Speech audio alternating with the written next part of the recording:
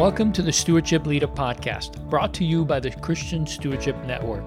CSN exists to encourage, teach, and connect church and stewardship leaders to help them create and lead healthy stewardship ministries in their church. You can learn more about CSN at ChristianStewardshipNetwork.com.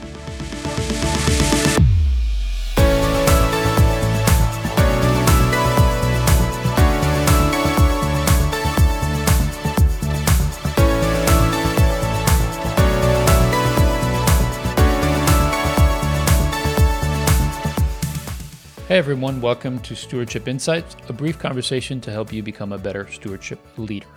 I'm your host, Leo Saba, and with me today is Pastor David Thompson.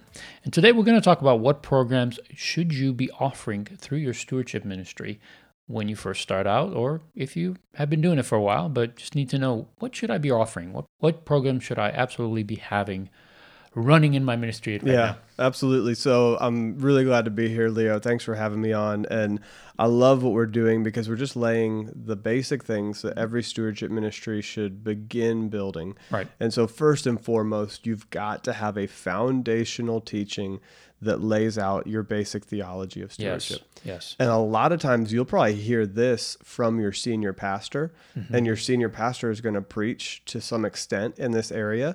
And so it is phenomenal if you can get those preaching notes and line up your stewardship ministry's language and vision with the way that your senior pastor preaches in this area. Wow, that's good. So there's some non-negotiables, right? Number one, when we're talking about stewardship, you've got to include God's ownership. That's right. That's right. So God's ownership, and then second, our role as managers and teaching people what a steward is, and then teaching people about the heart of generosity that God has and how we reflect that to the world.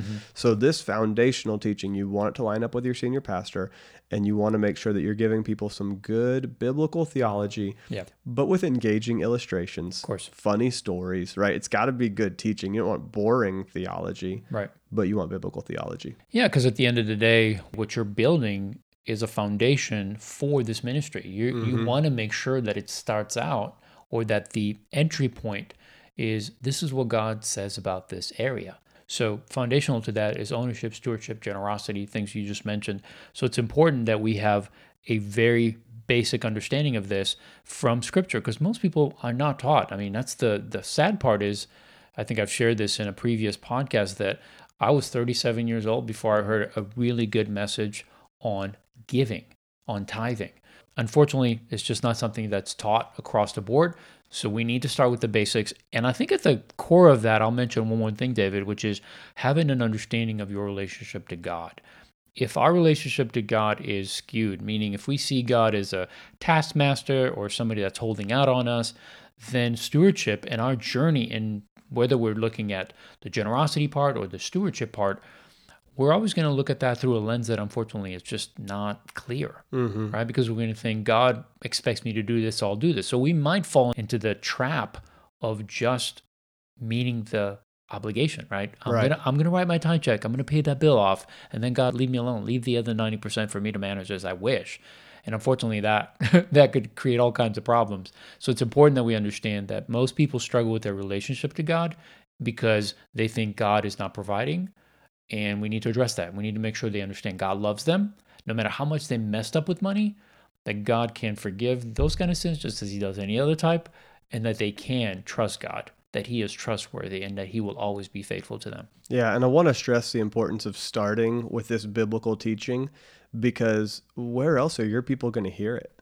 I know it can be tempting to jump right into the practical side and helping people in their finances and helping people to steward their time, their talent, their treasure. I know that can be very exciting, but we're the church. We're here to share God's word, to preach the gospel, to help illuminate Scripture to our people and draw them to the Lord so they can have a deeper relationship with God and have a correct view that He is a good provider.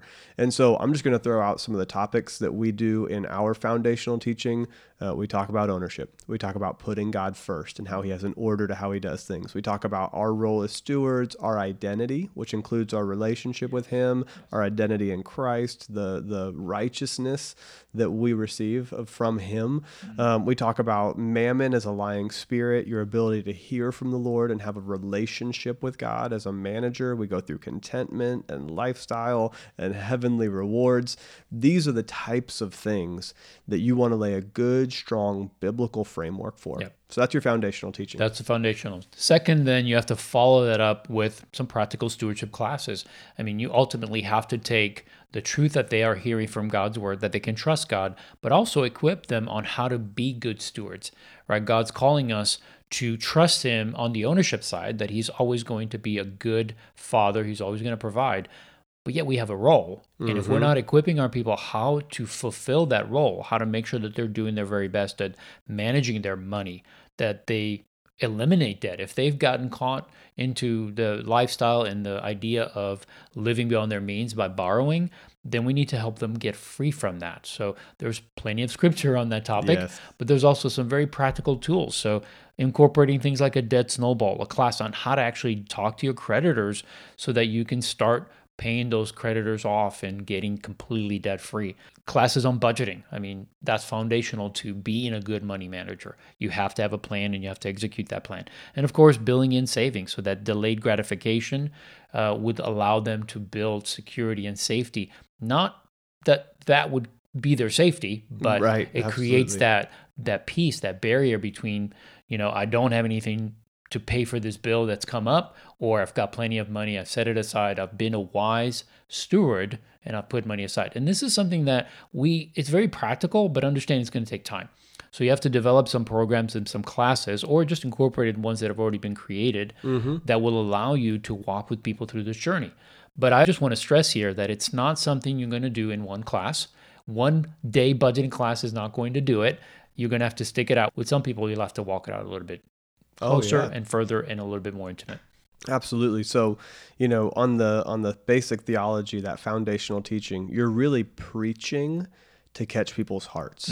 And you're starting that motivation of, hey, this is God's word. God promises a blessing when you're a good steward. Right. God has already laid this out in his word for you. So you preach. But then on the flip side, you bring in this practical stewardship class where you actually teach people how to do it. That's right. And if you preach without teaching, then you've motivated your people, but they're frustrated because they don't know how to do it. Exactly. So you teach me God's ownership. You teach me his provision. You teach me, that he's called me to remove debt from my life. But now I'm in debt and I'm not experiencing that provision. Now I'm mad at God because I think he's holding out on me. Right. When really there are some practical tools that people need to implement to be good stewards. That's right. So that's where that second role comes in. You've got the foundational theology. Now it's time to bring that practical stewardship class. And I love what Leo said. If you have a bunch of time and a bunch of resources, great, build your own.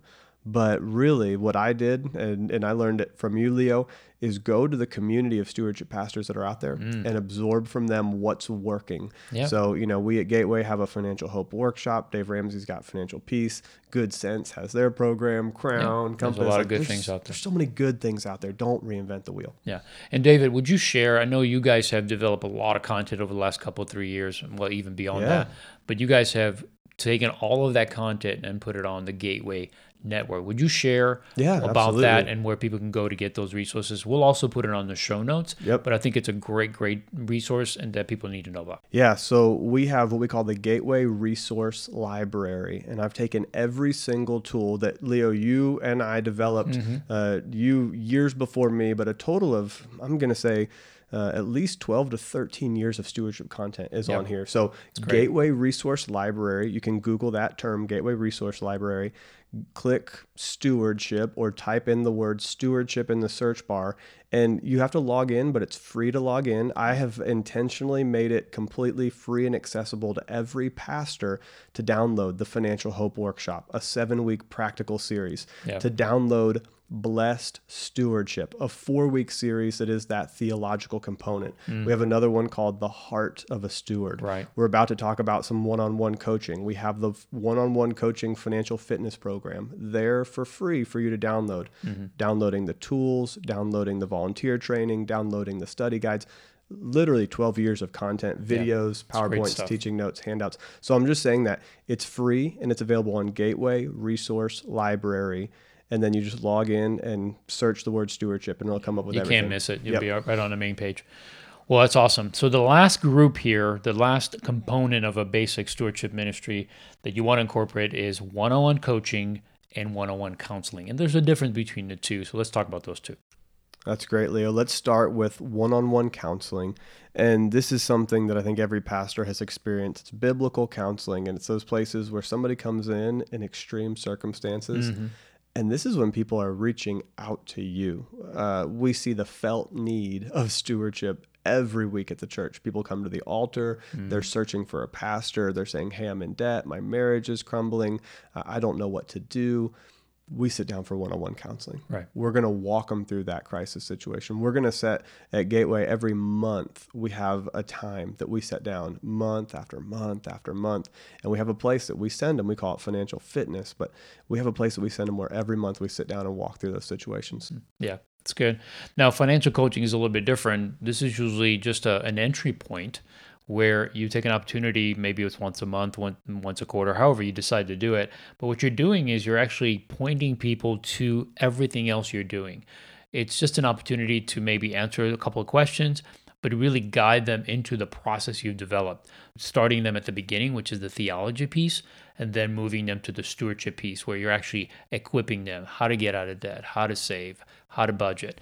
And the difference that we had, I believe, at Gateway was unique because what we looked at and said, okay, if somebody needs coaching, it's because their financial situation is not in a dire straits. They just need some basic things, some tweaks, some classes that will help them begin to walk it out. So they just needed next steps. Now, they needed the full training and teaching and everything, but it wasn't an emergency situation. Mm-hmm. Whereas counseling was more of, we're broken. We've got both relational issues. We have maybe somebody's being evicted. So now this is where we would even bring our care team into the equation and say, all right, we need to support this family while they're going through this. We bring so it's a little bit more high touch. Yep.